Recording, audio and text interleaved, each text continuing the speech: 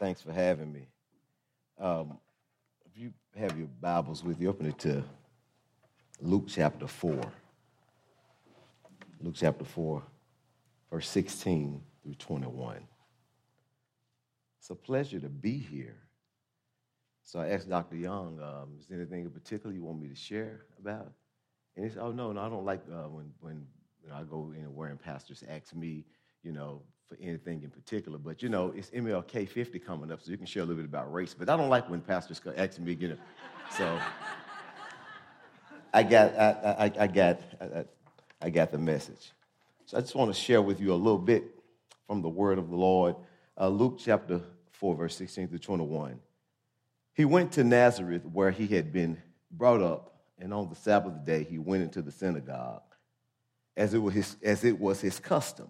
He stood up and read, and the scroll of the prophet Isaiah was handed to him. Unrolling it, he found the place where it was written, "The Spirit of the Lord is on me, because he has anointed me to proclaim good news to the poor. He has sent me to proclaim freedom for the prisoners and recovery of sight for the blind, to set the oppressed free, to proclaim the year of the Lord's favor." Then he rolled up the scroll, gave it back to the attendant, and sat down. The eyes of everyone in the synagogue were fastened on him. He began by saying to them, "Today this scripture is fulfilled in your hearing." Let's pray. Father, we thank you. We praise you. We give you glory and honor. We pray that you open up our hearts and our mind to receive a word from you on tonight. In Jesus' name we pray. Amen. Jesus was quoting from Isaiah 61, verse 1 and 2. Isaiah pictures the deliverance of Israel from exile in Babylon as a year of jubilee when all debts are canceled, all slaves are freed, and all property is returned to the original owner. But the release from Babylon exile had not brought the expected fulfillment. There was still a conquered and oppressed people. So Isaiah must have been referring to the future messianic age. Jesus boldly announced, "Today, this scripture is fulfilled in your hearing." Jesus was proclaiming himself as the one who would bring this good news to pass, but he would do so in a way that the people were not able to grasp. I want to share with you a little bit today because we're friends, because we're brothers, because we're sisters. And so I want to talk about the elephant in the city, the elephant in the room. And I think one of the things that we've done over the years that's really been instrumental for us, and I think it has for Grace as well, is that we've talked about those tough things. We've had those tough conversations, and I think it's truly been beneficial to the kingdom to have the conversations that a lot of people don't want to have. And we hear about it, and we see it on Fox and CNN, and there's a divide. But I think if we don't talk about it in the body of Christ, then our country is in trouble. The body of Christ is in trouble. I want to share three things with you. I really want to ask you three questions. And the first question is, do you care enough to understand? Do you care enough to understand? As being brothers and sisters, we have to understand. We got to seek first to understand, then be understood. So do I care enough to even understand what's taking place in our country? Do I even care enough to understand why there's so much frustration, why so much anger, why so much bitterness that's taking place? Do I care enough to even understand? Do I even care? Or am I just, taking secondhand information? Or do I really care enough to understand what's going on in an oppressed community? Do I care enough to understand? Am I seeking to understand, or am I really seeking to be understood? Am I arguing just to argue? Am I talking just to talk? Or do I really want the heart of Christ and understand what's really happening? So I just want to share a couple of things with you. In 2012, Trayvon Martin was killed, and Mike Brown was killed. In 2014, Eric Garner was killed, and many of y'all have heard those names before. And it was a major protest that took place in our country when Trayvon Martin was killed and when Mike Brown was killed. In 2015, we came to Grace Evangelical Church, and we were having a summit, and we talked about race issues. And I think it was really, really awesome. We had an awesome time to talk about those tough things, tough conversations. And it was a really awesome time. And that same night, Dallin Roof, a young guy out in South Carolina, went into a church and killed 9 people in a church that same night we were having that discussion. Alton Sterling and Philando Castile was killed in 2016. And I think that's when there was a really, really big uproar in the nation. And one of the things I think that what happened during that time is that it was videoed.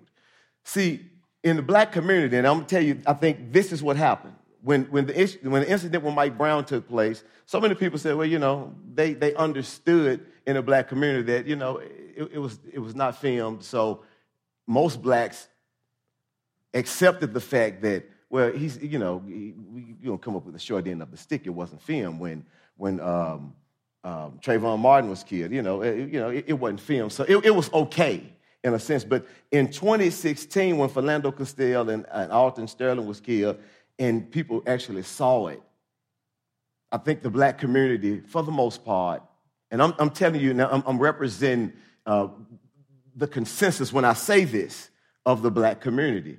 Not necessarily that I agree with it, but I think that this is the consensus of the black community. When we saw it on video and you actually saw what took place, then there became a sense of hope to where now this is what we've been saying. So we've been crying out. We've been saying that it's been injustice. And so now we actually see what took place. You see it. I see it. There has to be some justice. Some of it was some gray areas because, okay, we don't know if he was reaching for his gun. But some of it was we actually see it. There's going to be justice. And we saw it, and there still was no justice, and officers weren't being arrested. And so thousands of people were killed since 2016.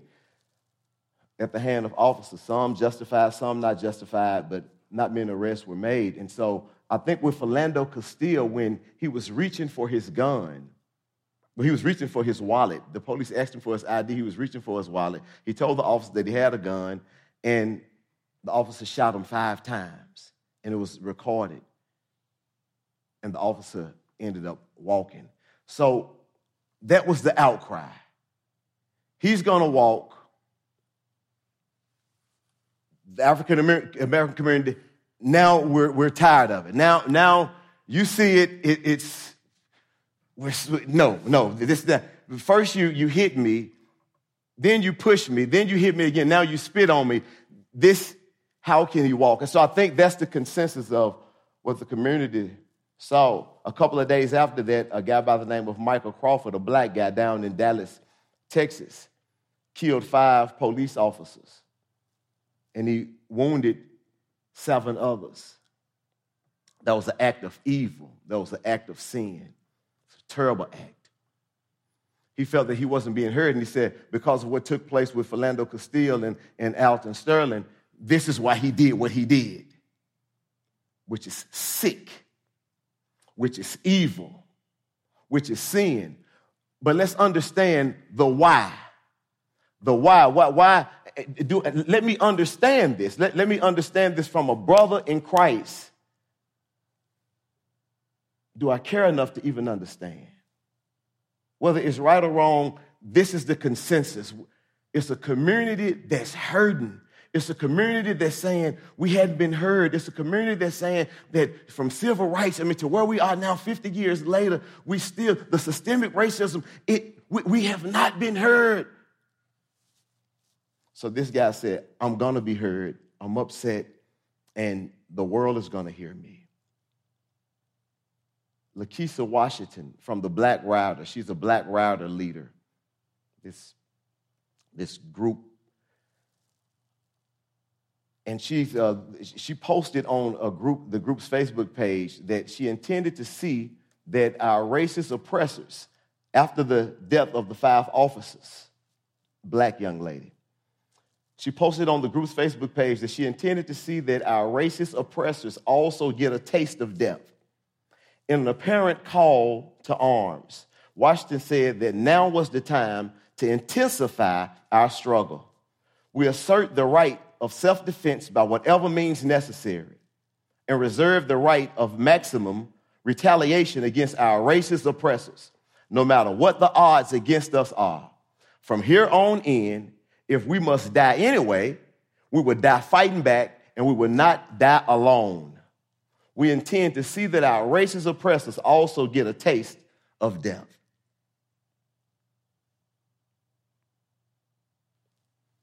See, I'm not being heard. I'm sick of it. I'm tired, and I don't care. Since we're going to die anyway, let's take some people with us. I was talking to a young man after the bridge was shut down a couple of years ago, and he said, well, I'll tell you what he said, but when we see the protest on the bridge and we see the protest in the NFL, people are not protesting about the anthem. They really care less about the anthem. It's about the injustice and people feeling that we're not being heard. So we're going to be heard. We have to do something to be heard. Whatever we need to do to be heard, because we're not being heard. So we'll get on the knee. We want attention. We're not being heard. The Memphis Christian Pastors Network is several pastors around the city, a lot of conservative pastors from the inner city, pastors from East Memphis. You got Bellevue, Gracie Van is involved in it, Independent Press, Second Presbyterian is involved in it, Hope Presbyterian. Churches that's come together said, how can we come together as the body of Christ and deal with the injustices that's taking place in our city? On the second time that we got together, there was a guy that was in the crowd because we was trying to figure out how we were going to move forward. And this one guy, he was a businessman, a white businessman in the community, the older guy, he said, look, if they keep shutting down the bridge, then the city's going to lose business, and businesses are not going to want to come to the city. And everyone in the room almost just sort of chuckled, like, dude, are you serious? They don't care about businesses coming to the city. They're not being heard. They're not just shutting the bridge down just to shut the bridge down, just to have some fun, just to play games. They're serious. One guy said, listen, man, listen. He said, if these white people don't start listening, we're going to just start killing them. He said, because the only thing that they respond to and they care about is money. When they start losing money, that's when they want to talk and have a discussion. A sickening mindset. An evil mindset. But this is the anger and the frustration. And what are we going to do? Because there's a community of people that don't know God and don't care about God and don't care about you, don't care about me. And they protest and they're serious. Now, some people are just protesting. They don't know why they protest. They just protest because their cousin protested. But some people are protesting. They're saying, we are angry and we're tired and we will be heard. And we don't care about the Memphis Christian Pastors Network. We don't care about you. We're angry. And we don't want to dialogue. We're tired of dialogue. We're tired of negotiating. We're tired of getting the short end of the stick. It's time for action.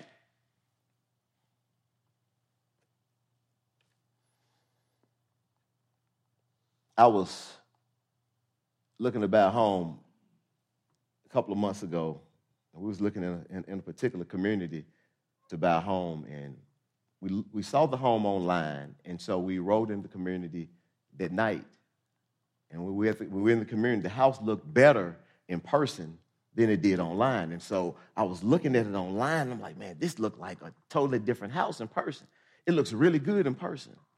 So we cut the light on in the truck. We were looking at the house, at the home, and we were looking at it in person, looking at it online, and then we cut the light off and we drove off. About 15 seconds later, it was a truck came behind me, speeding behind me, almost ran me off the road. I pulled over, I let my window down. He said, man, what are you doing? A white guy, what are you doing outside of my house? I said, what are you talking about, man? What are you doing? What were you doing outside of my home? Dude, what are you talking about? My wife and I looking at buying a house. But you were sitting outside of my home. Now, that wasn't the home that we were looking at. He was a neighbor of the person's home that we were looking at. I don't even know where you live. I don't know what you're talking about. You were sitting outside. There's a for sale sign in the yard, and we were looking at this home to buy this home. So he saw my wife, and now I get it. I understand. If he saw 4 black guys with masks on, ski masks on, I understand, man, dude, that looks suspicious. He saw a guy who I think looked okay, unless we were doing a Bonnie and Clyde deal and my wife wanted to rob him as well, and my kids as well that was in the back seat, maybe he didn't see him. I'm giving him the benefit of the doubt. Maybe he didn't see my kids. He saw my wife. And he said, dude, why are you sitting outside of my home? And so now I'm getting agitated and frustrated because I'm like, hey, man, I just told you that we were looking to buy a home, so I'm tension is rising now. Both of us are frustrated. He said, man, it looks creepy, man, you just sitting outside of my home. He's saying the same thing. It looks creepy, me sitting outside of your home. We're looking to buy a home. There's a for sale sign. How many times am I going to have to tell you this? I'm just saying, man, it looks creepy that you sitting outside of my home. My wife said, Marron, drive off. And when she said, Marron, drive off, it wasn't just Marron, drive off. She said, Marron, drive off because she was afraid for my life. And I thought about it. And this is what I thought. Regardless of the work that I've been doing in this city and will continue to do in this city, my life flashed by me. Because I felt at that moment that had he killed me, he would have been justified.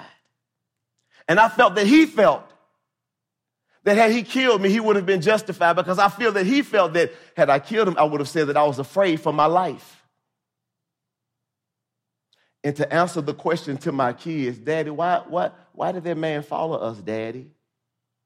To see everything that's taking place in our city and to witness this firsthand.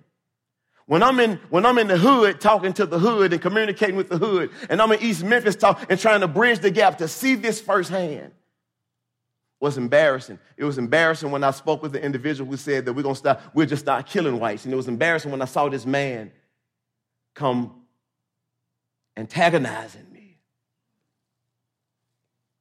But when we look at the shutting down of the bridges and the protests and the anger, we have to care enough to understand what's happening. And we understand, man, there's a real issue in our country. And we can't ignore this. There's a real issue. And we can't pretend that it's not. And we have to care and understand where the frustration is coming from. Number two, are you challenging what's being passed down and what you're passing down?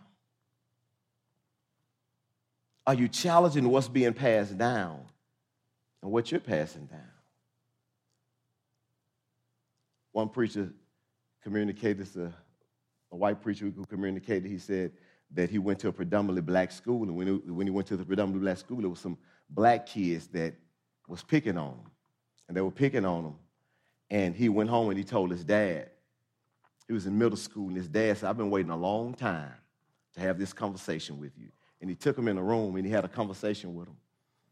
And he said some things to him that, just pretty much messed him up, some racist thing to him. I've been waiting to have this conversation, and they're like this, and they're this, and they're, and all of them, and they're.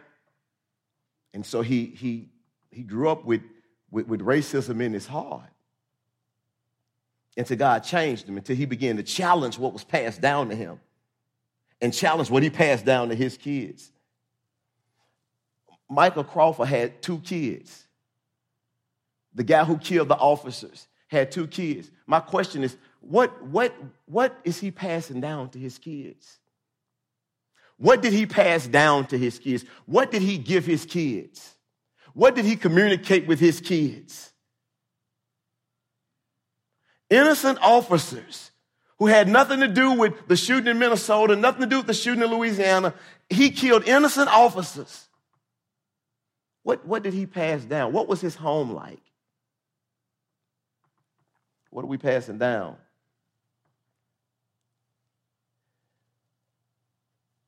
Jonathan Todd and I went to a lynching site with the Memphis Christian Pastors Network in the city of Memphis, and most of us knew nothing about this site.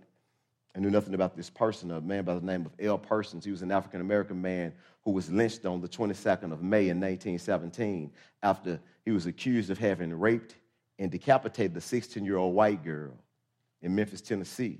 He was arrested and was awaiting trial when he was captured by a lynch party. So he was taken out of the custody of the police.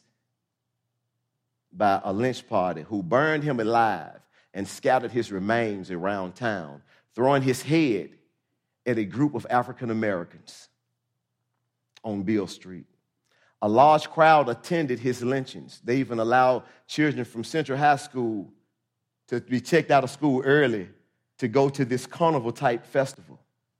They said it had an atmosphere of a carnival. No one was charged as a result of the lynching, which was described as one of the most vicious in American history. Those men had kids. What did they pass down to their kids? What are we passing down to our kids?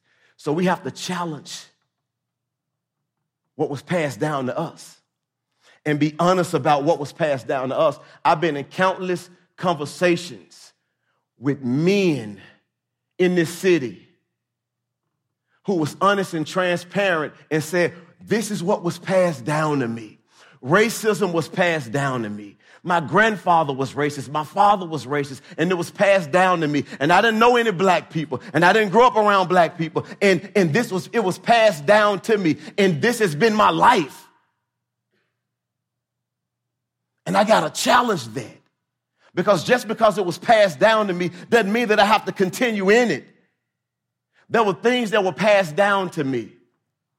There were things that were passed down to my wife. My wife's grandmother had a perspective of whites. And she pretty much told my wife, you better not bring down one of them up in here. So there were certain things that was passed down to my wife. Now, she can act as if, well, everything is fine. No. It was passed down. And she had an opinion, and she had a perspective of whites because of what was passed down to her.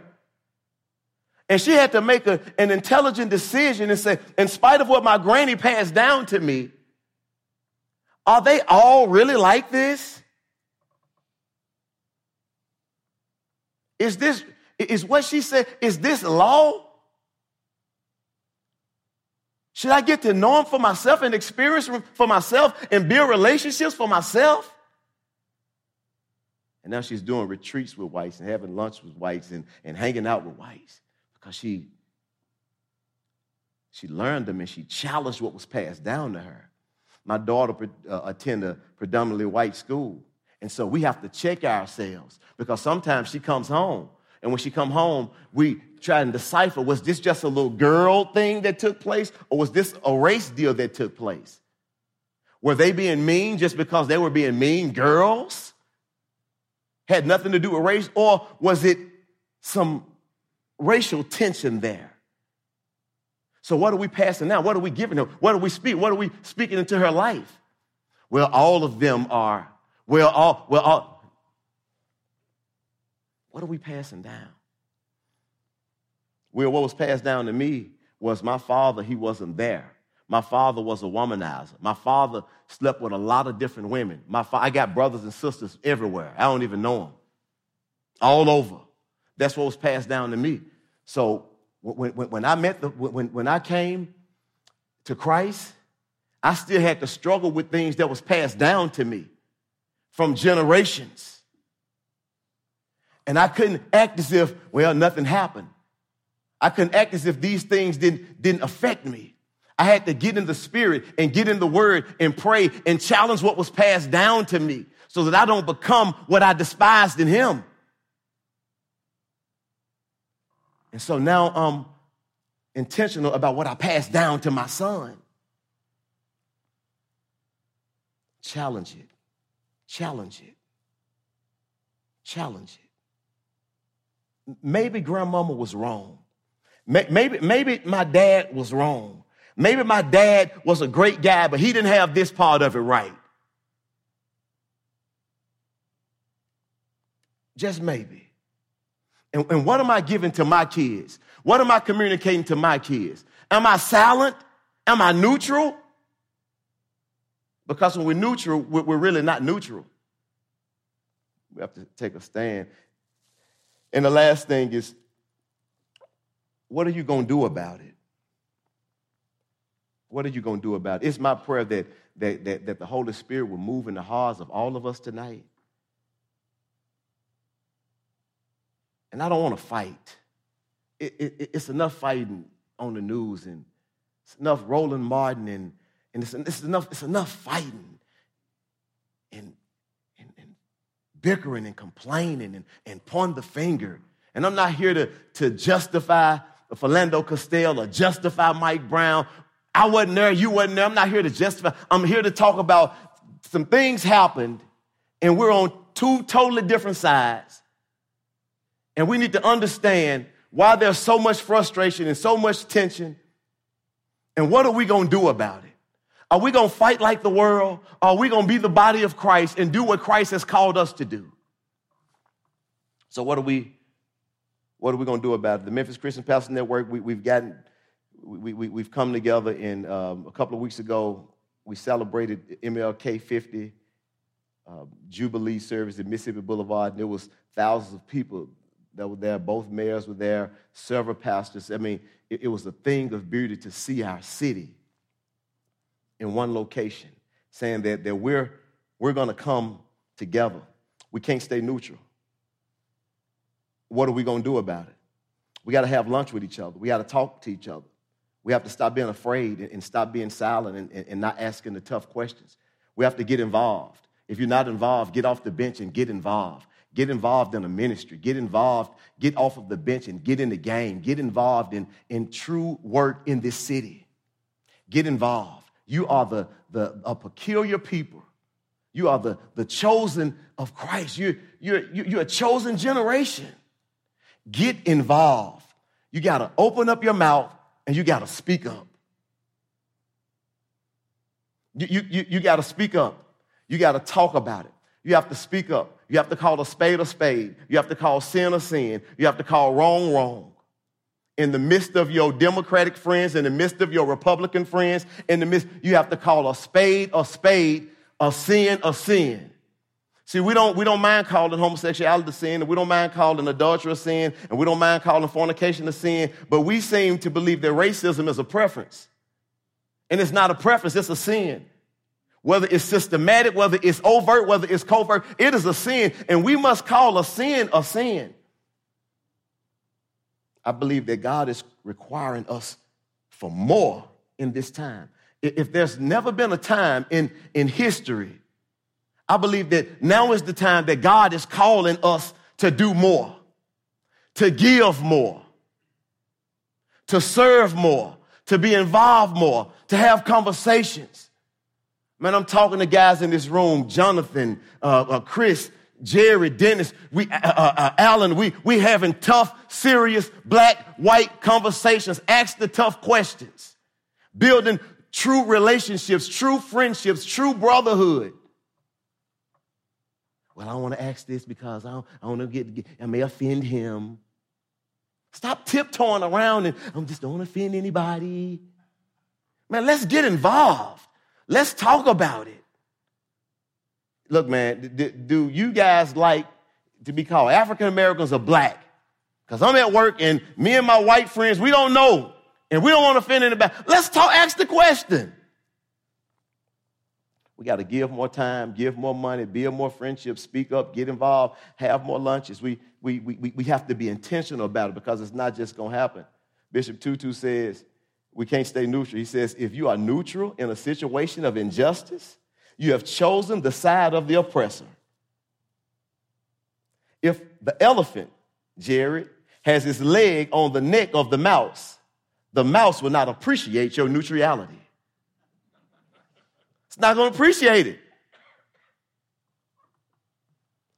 Martin Luther King says, history will have to record that the greatest tragedy of this period of social transition was not the strident clamor of bad people, but the appalling silence of the good people. The silence of the good people. The silence of the chosen people. The silence of the peculiar people. The silence of the righteousness of God. The silence of the redeemed people. I'm closing with this. Jesus said, if you love your mother, your sister, your brother, your father more than me, if you love your brother, your sister, your father, your mother, your political party,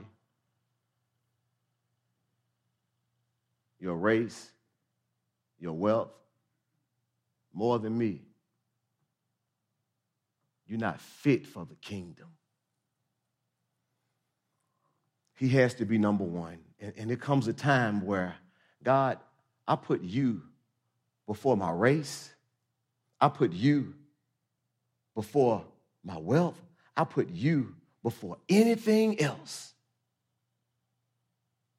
I got to get involved. I have to be engaged. I have to seek to understand rather than looking to be understood.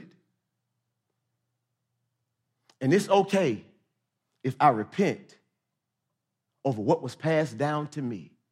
It's okay if I say, God, forgive me for my role in perpetuating what was given to me. Forgive me for not speaking up. Forgive me for not being involved. Forgive me for not giving more because you're requiring more of me. I'm in two separate conversations. I can meet with a millionaire and I can meet with a murderer in the same day. In the same day. I could meet with a murderer and have lunch with a millionaire in the same day. And it's pretty much two separate conversations. The conversation to the murderer or the conversation to the underserved is this. No one is going to give you anything. No one's going to give you anything. No one's going to feel sorry for you. I know your mother wasn't there for you. I know your father is in jail. I know you struggle reading. I understand this, but nobody's going to give you anything. In life, you can lose because of or you can win in spite of. So what are you going to do? I know, man, what I'm telling you is you have to go the extra mile. You have to work hard. You have to get up early. You have to stay up late. If you're going to make it and you're going to be successful, then nobody's going to give you anything. Get rid of this welfare mentality and go and be what God is calling you to be. Go and be a father. If you want to talk about Black Lives Matter, then show that Black Lives Matter by being in your black son's life, by being in your black daughter's life. If you really want to show that Black Lives Matter, don't just go and march on the bridge, but go and show that it matters. No one is going to give you anything. That's the conversation to him. Then I meet with my white brother in East Memphis. I said, hey, look, man, you do understand that this kid's father's not in his life. You do understand that this kid's mother is on drugs. You do understand that he didn't have his mom and dad there, and his dad could go to work, and his mom has a degree, but she can choose whether she's going to go to work or she's going to homeschool because the father made so much money. You do understand that he's underserved. You do understand that his environment is pretty much holding him back, and the systems that really keep him down. So what I'm saying is that we need you. We need your resource. We need you to mentor. We need you to be involved, because if we don't give this kid any extra assistance, then he's going to fall through the cracks, and he's going to be on television. He's going to be one of the ones that's being killed or one of the ones that's doing the killing. So you do understand that you have a responsibility. You have to be involved. So there's two conversations. So there's a responsibility here. There's a responsibility here, and we got to stop pointing the finger. Oh, they just don't want. It's not that they just don't want to work. There's a lot. Some of them just don't want to work. But some of them, man, it's a lot stacked up against them, and certain things were passed down to them. And they never saw a father working, and they never saw a mother working, and they saw drug dealers and gaming. That's what they saw, and that's what they live with. Just like some things were passed down to you, and we have to work so that we can stop this vicious cycle. And we have to stop pointing the finger and saying, it's the white man that keep me down. The white man is going to live in the white man. And that's what I'm communicating to them. It is, you stop blaming the white man and do something. And we got to stop saying that they just don't want it. They just don't. And they have the same opportunity. And if they just would only. And we have to come together and get at the table and understand each other and love each other and do what Jesus did. And sit with people that didn't look like them, and talk to people who didn't act like them, and live among people who didn't think like them and realized we have more in common than we don't. And let's be the people that God has truly called us to be. Now is our time, Gracie Van. Now is our time. On every head bow. Father, we thank you and we praise you and we give you glory and we give you honor. We thank you for this night and for this time. We thank you for who you are. God, we're sick of fighting. We're sick of fighting and not understanding each other and not seeking to understand each other. God, we pray in Jesus' mighty name, God. God, that you would bring this city together, that you would bring races together, you would bring communities together, God. God, for your glory, God. God, you've called us a city that sit on a hill, God. And our lights have to shine. If it's racism on our job, God, help us to not be a part of it, God. But give us the boldness from your Holy Spirit to speak up against it. To speak up, to speak out against it. Give us holy boldness, God. That we won't be afraid, God, but that we'll stand for you. God, those things that were passed down to us, God, that's tough for us to break, God. We pray in Jesus' name that you give us the strength to break free from the shackles of the enemy, because that is not of you, but it's of the enemy.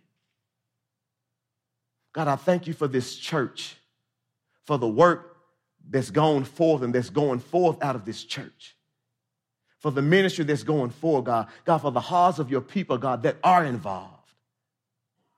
I pray, God, that you would continue, God, to give them a passion and a burning desire to do more. Those that are not involved, God, I pray, God, Lord, that you would allow them to find opportunities to get involved. God, you do it for your glory. Strengthen this church. Let this church be a city that sit on a hill. Let other churches, God, in East Memphis and Collierville and Germantown say that this is the model church, and we want to do what they're doing. And we want to impact how grace is impacted. And we want to get involved how grace is involved. And we want to get off the bench how grace is off the bench. And we want to impact this city and impact this kingdom how grace is doing it. Use this church for your glory. We'll forever praise you and give you honor. It's in your holy Son, Jesus' name we pray. Thank God and amen.